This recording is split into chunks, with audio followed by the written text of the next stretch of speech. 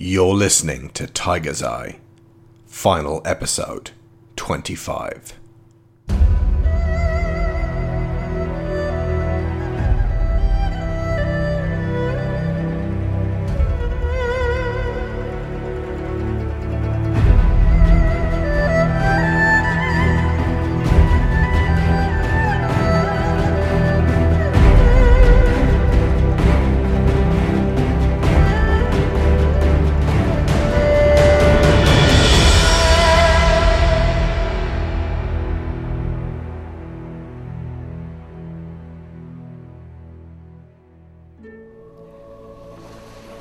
Miguel and I stand at the prow, watching the land draw nearer, until I succumb to the urge to leap overboard and swim the remainder of the way. He clutches at my back, keeping his head above the water and spluttering with laughter. We pitch up onto the wet sand, flopping onto our backs to look up into the ocean of stars, now finally in their proper place. More cats emerge from the twilight surf to join us. After the ship docks and the remaining passengers disembark, giving thanks to Captain Wessex and his crew for our safe return, we pass by the uneasy village of Lyons, being joined by a dozen new families of settlers. Now we head north together, out across the swamps and onward into the jungle. There is much talk as we go of how the tribes will be unified. I take Merrick aside during our journey and ask him with utmost solemnity to take Haka home. Our shaman is no longer of sound mind. The things he has seen must surely be haunting him, and he needs gentle help. Merrick agrees to watch him for me. I stop and think before telling him that if Haka slips away at any point and cannot be found, that Merrick must proceed onward all the same and bring word of the Lions to the Durga tribe. Arrange a meeting with Shala and add my family's strength to the one tribe under one moon. Where will you be? Delivering this cub back to his own world. I will return to them, of course. But should something happen to us, to me, you need to pass this message on. You have my word.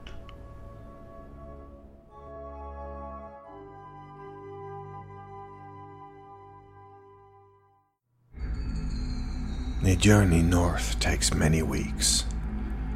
In my mind, I am charting how far we have come. I figure the great river we follow lies roughly upon the shadow of the Mississippi in my world. Their Louisiana is similar to the descriptions I have heard of my own, only overgrown with this red jungle that I never thought I would miss so much. Rao and I have time to learn together. She teaches me to fight better and faster. We circle one another and I work on my intimidation, once again embodying the mongoose, fixing my eyes on hers as I bare my teeth and skitter around, jabbing with my claws and swiftly dodging the blows from her new spears. My mind travels back to our first meeting, and how convinced I was that maintaining eye contact would ensure she recognized me as an intelligent being. Now I realize that in her culture it is seen as a direct threat. By all rights, she should have killed me on the spot for my perceived aggression. Today it becomes one of the craftiest tools in my arsenal, key to convincing larger cats that I am more than formidable enough to do them harm. We teach one another our words until she is able to form several of mine with her tiger mouth. I can only assume the growling I am attempting as I chew through her language is getting more intelligible, because she encourages me further every day. We develop our signing and teach the new expressions throughout the group. I treasure every moment as each footstep draws me closer to my waterfall. Now, after all this danger and pain, I can scarcely comprehend a world where I am not surrounded by great cats. I jokingly sign that I would like to come home with her one night to see her family again. She understands that this was intended lightly, but her deep, sorrowful gaze sees through to my true intentions. She is immovable, though, convinced I will be snatched away and killed at any moment. I can see her go into a sensory trance every now and then as she scans the treetops for predators. I wish I could say we felt entirely safe with our companions, but it would not be true. As the sun comes up each day, our traveling party rests under deep shade, with lookouts keeping watch on the jungle. Rao and I develop a sleep shift pattern between us, with each trusting the other to guard them. It is good to see her finally able to close her eyes and let her many cares drift away in dreams. One dawn, my head is nodding, and I am having to fight to keep my eyes open as I sit with my back against her. I feel a paw upon my shoulder. It is Marek. He makes the sign for me to sleep, and I gesture a large thank you in return. Awkwardly, I maneuver myself into a curl alongside Harao. I feel safe here, and gingerly lay my hand on her enormous paw as I close my eyes, matching my breathing with the slow rise and fall of her warm flank.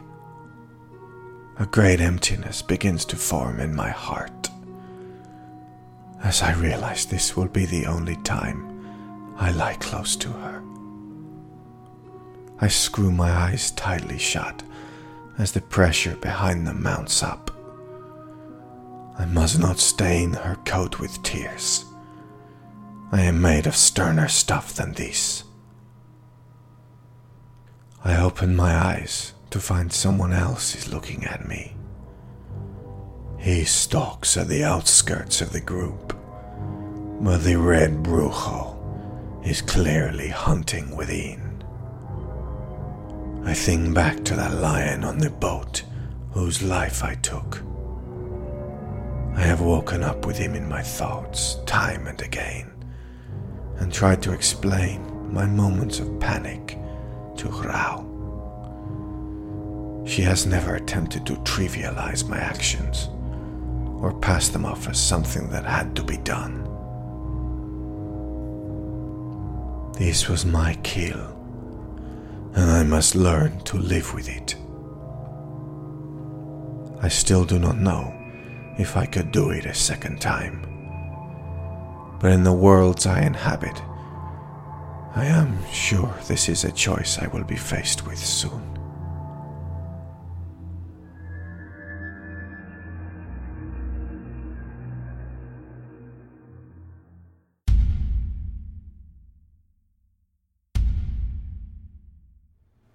In familiar territory, by a bridge over the Great Serpent River, our group divides once again. Marek marches beside me, alongside Lisseth and Aresh, and I do not watch Rao leave as she departs upriver. I have entered into a window of opportunity.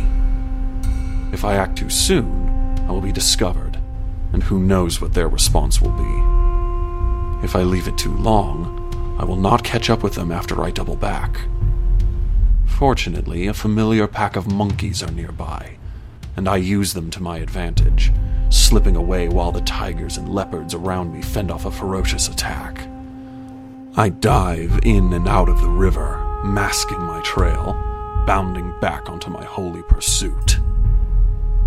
This time, I will not falter.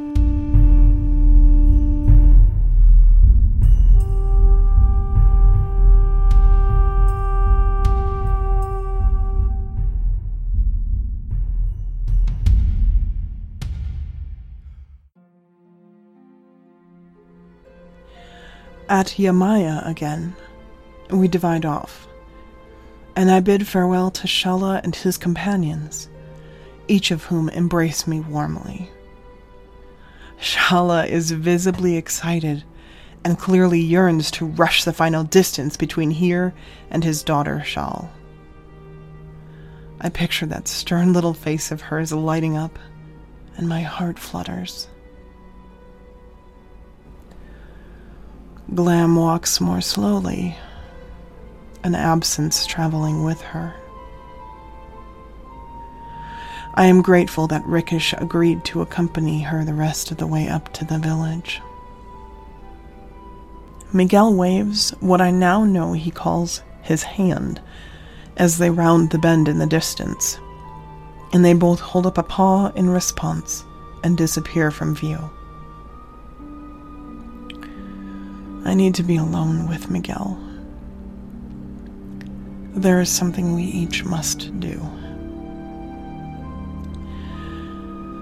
It occurred to me some nights ago, when we had been gesturing to one another's jewelry and asking after its origin.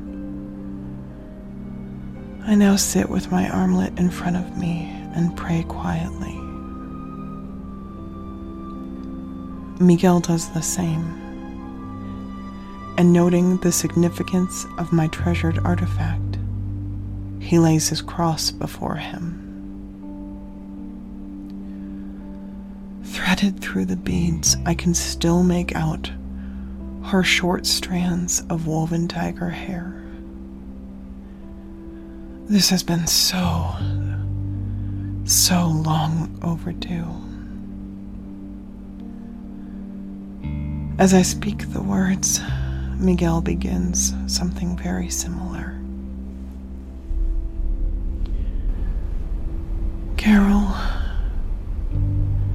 I will never forget you. I cannot. And you will be with me always, in every happy memory of yesterday that I have. Rest now. Go with the Father of Passing, and return to this world in whatever form is next.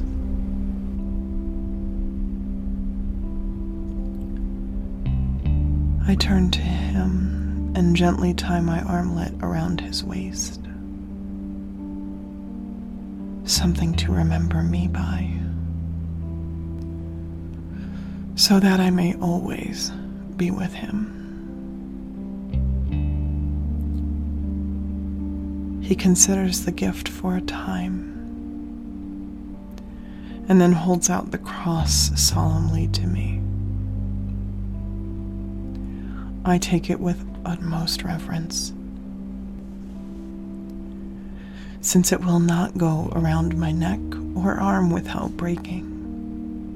I attach it to my belt. It is just an artifact, but its giving is what is most significant.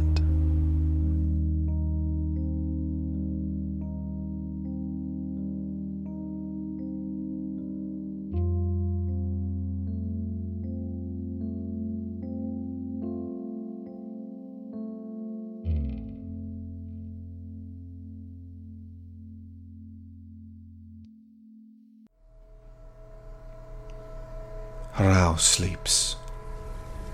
I watch over her. This is my last day in the jungle. I can hear the waterfall far off in the distance. She did not want to close her eyes, but neither were we in a rush to reach our destination. I patrol the bank of the river with my new claws, wondering what my life will be like back in Tennessee. Will I continue my job repairing clothes? No. I am a warrior, conscripted to the reunified army. I will not run anymore. I will not steal. and I will not fear my father. This is the first time I have thought of Francisco Delgado in weeks. I ponder the difference between his treatment of me as I grew up and Herao's over the past few months. I drink in the scent of the forest around me, sensing the life, the animals watching me, feeling a mixture of newfound confidence and a terrible fear. The red shadow draws close. I glance back at Herao, who sleeps still. He emerges slowly from the trees, carrying with him a long, new, sharp spear. I am out of time.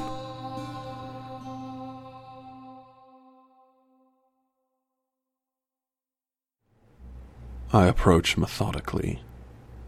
There is no need to spring in. I need only do what I must. The demon glances at my slumbering mate, and then back at me. He holds out his paw towards her, but does not retreat. In fact, he takes several steps towards me, his sharp claws ready, his face hidden behind that hateful mask. I prepare myself for a short, brutal fight. It will not take long to catch him, and I do not care what poison covers those blades. I take his head between my jaws and crush down, ending his life immediately. Yes, that is what I shall do. The silence lies between us, a gulf between worlds. His mask falls to the floor and I look upon his face. He gestures to Rao again and shakes his head, holding his paw over his mouth to indicate silence. An understanding passes between us as I nod to indicate I will not involve her in this fight. He speaks softly, in my language, one single phrase. Weakness. Thank you. Then he removes his claws and lets them fall to the ground. Stepping over them, he slowly kneels in my shadow. His head bows, and he places both paws splayed on the ground. They tremble.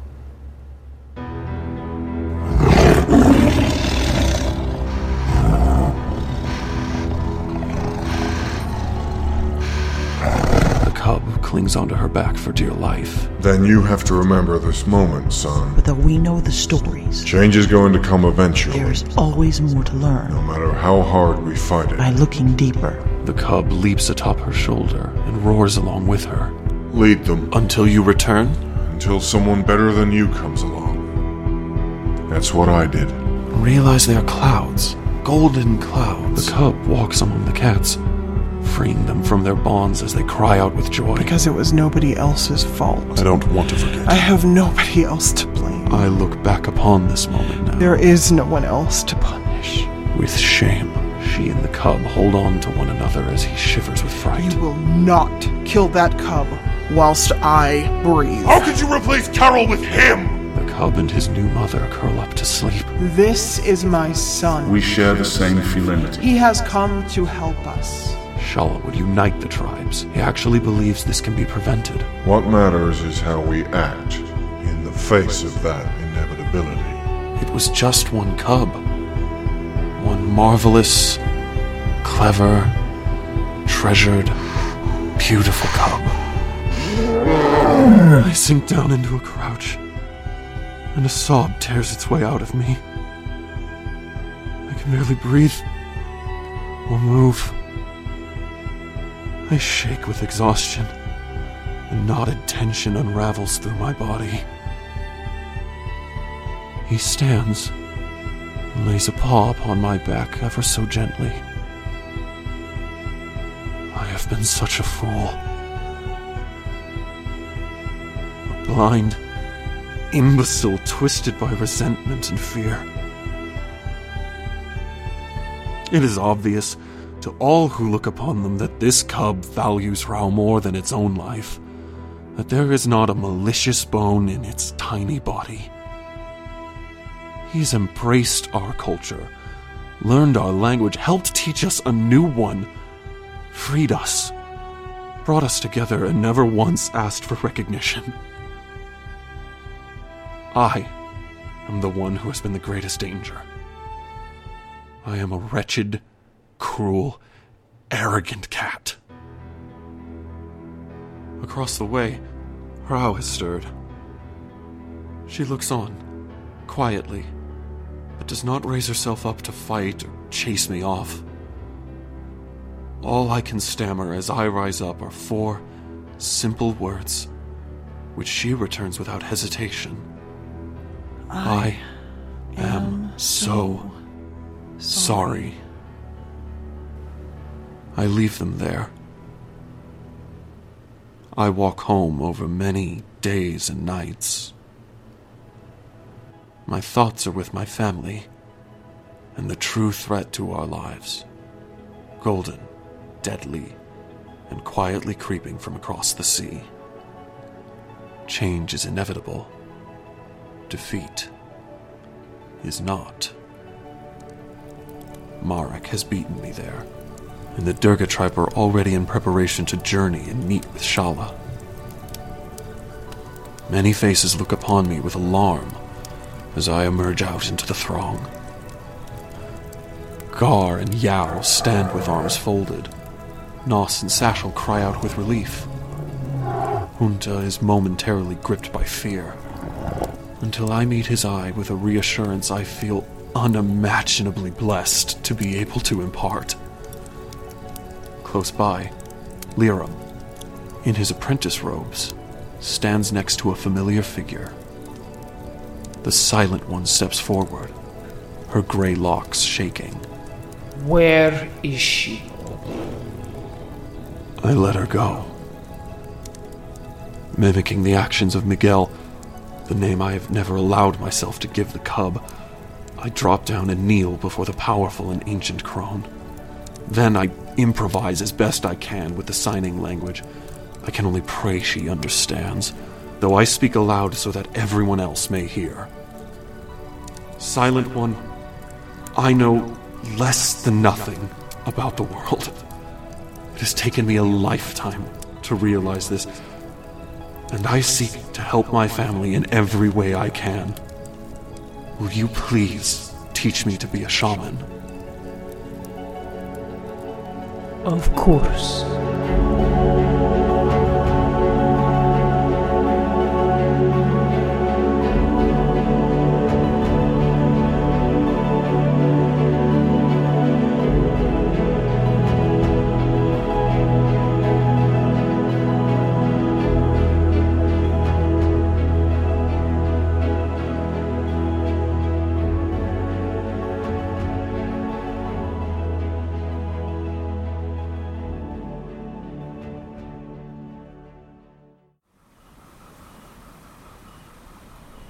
We have scaled the waterfall together, and now I stand at the top with Miguel, and my heart sinks.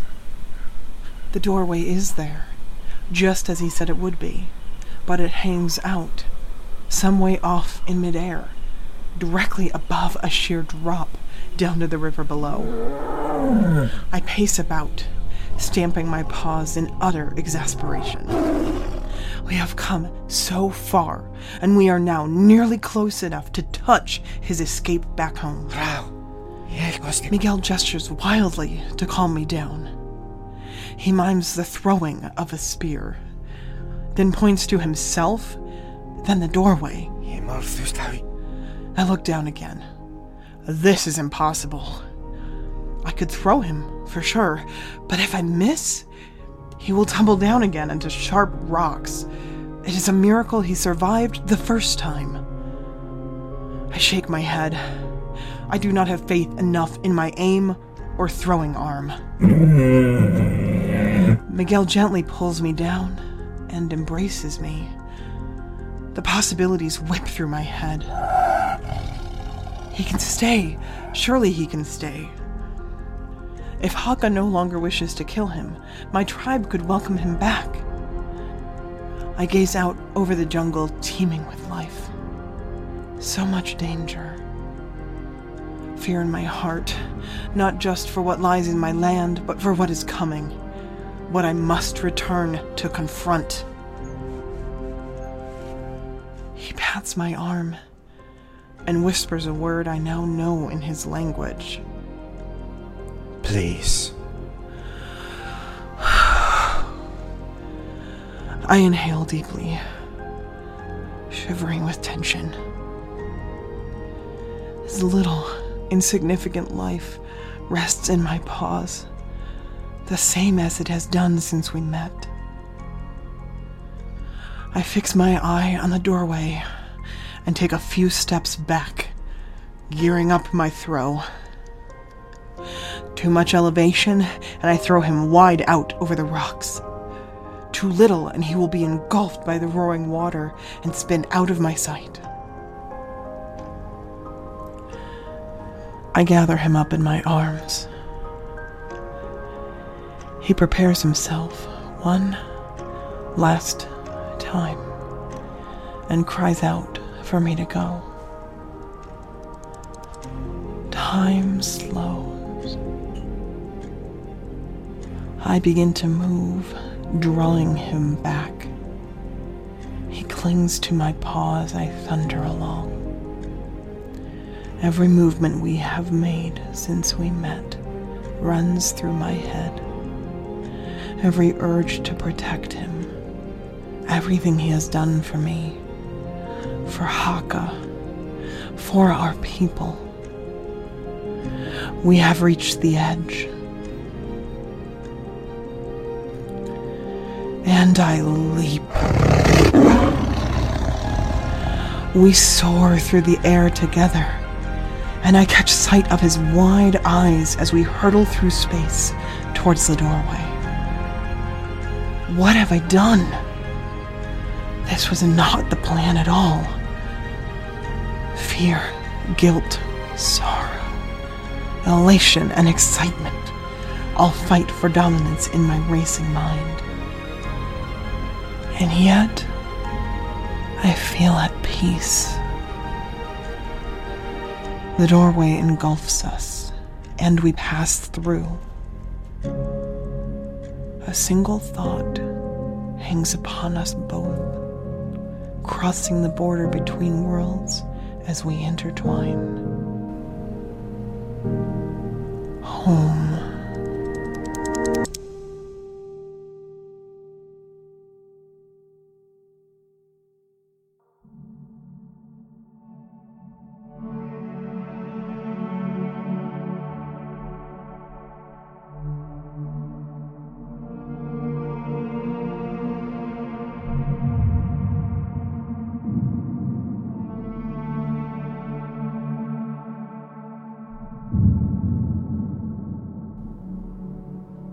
You have been listening to New Century, Tiger's Eye.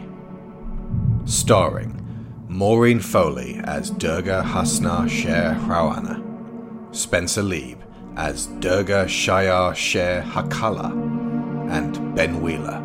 Alex Shaw performed Miguel Alejandro Delgado, Rao's father Junta, Marek the Hunter, Rickish the Jaguar, Mohawk the Lion, The Widow Beneath the Waves, King Louis XVI, and Brask the Durga Shaman. Loretta Saylor performed Captain Beatrix Annabelle Queensbury, Yao, co-chief of the Durga tribe, Panther leader Glam, Shal, daughter of Shala, Rao's mother Aisha, Mary Wheeler, and Abuelita Lillian, grandmother of Miguel.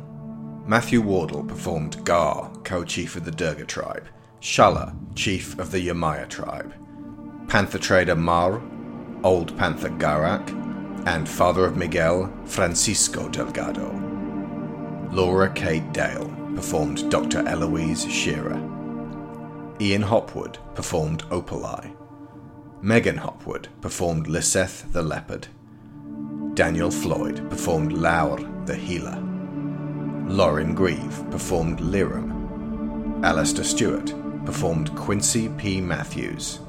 Marguerite Kenner performed the prosecutor for the GATC. Matt Ramsey performed Judge Harrington. And Sharon Shaw performed Sarshal of the Durga tribe, Marta of Texarkana, and The Silent One. The main theme was Agent in Shanghai by 1M1 Music of Shockwave Sound. Flight Hymn and Last Dawn performed by Ross Bugden. Silent Winter performed by Running Wolf. Wildcat performed by Lyra Shaw. All other music by Kevin MacLeod of Incompetech.com. Many soundscapes provided by Tabletop Audio and Blue Zone. Written, edited, and produced by Alex Shaw. New Century will continue with Arlington.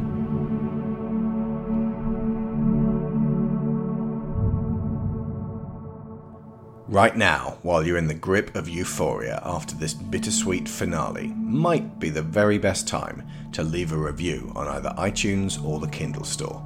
Don't put this off. If Tiger's Eye made you feel something, tell the world so that more people can find and feel it. And if you would like to review Tiger's Eye or any other installments of the New Century series, get into contact with us and we can send out a review copy to you. If you've not seen it yet, the Cartographer's Handbook has been adapted into a 4-part alternate history documentary on YouTube. If you want another complete audio adventure focusing on brilliant characters, check out Secret Rooms. And beginning very soon, the next story, Arlington, will pave the way to Steamheart and the climax of Phase 1. Our special Patreon sponsors this month were Ian and Megan Hopwood, Dan Mayer, Erich Travers, Joel Robinson, Russell Osborne, Nick Grugin, David Garcia Abril, Maureen Foley, Ben Hayes, Stefan Gardenia, Kieran Datchler, Lorraine Chisholm, Livio Dela Cruz, and Scott Corzine. Make no mistake, you guys keep this show going. We, your performers, salute you all.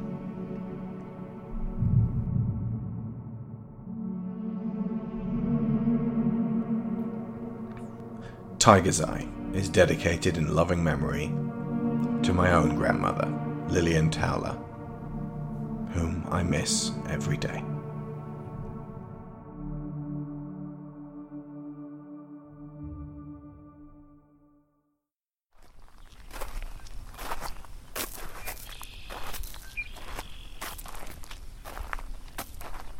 Good day to you, sir. Would I be right in thinking you're Malloy? That's me, Sonny. Pleasure to meet you. As I understand it, my wife, Captain Oakley, passed through this town yesterday. I'm told you gave her a tall tale or two. I told her and her friends nothing but the truth. There's some mighty strange things dwelling in these here woods. Well, it so happens I've been delayed on my route to Washington, so... if I asked you real nice, would you mind imparting a few of them to me? I have all morning, and as it turns out, I like tall tales, no matter if they're true or not. Then you've come to the right place. You want to hear about the Mothman or the White Tiger?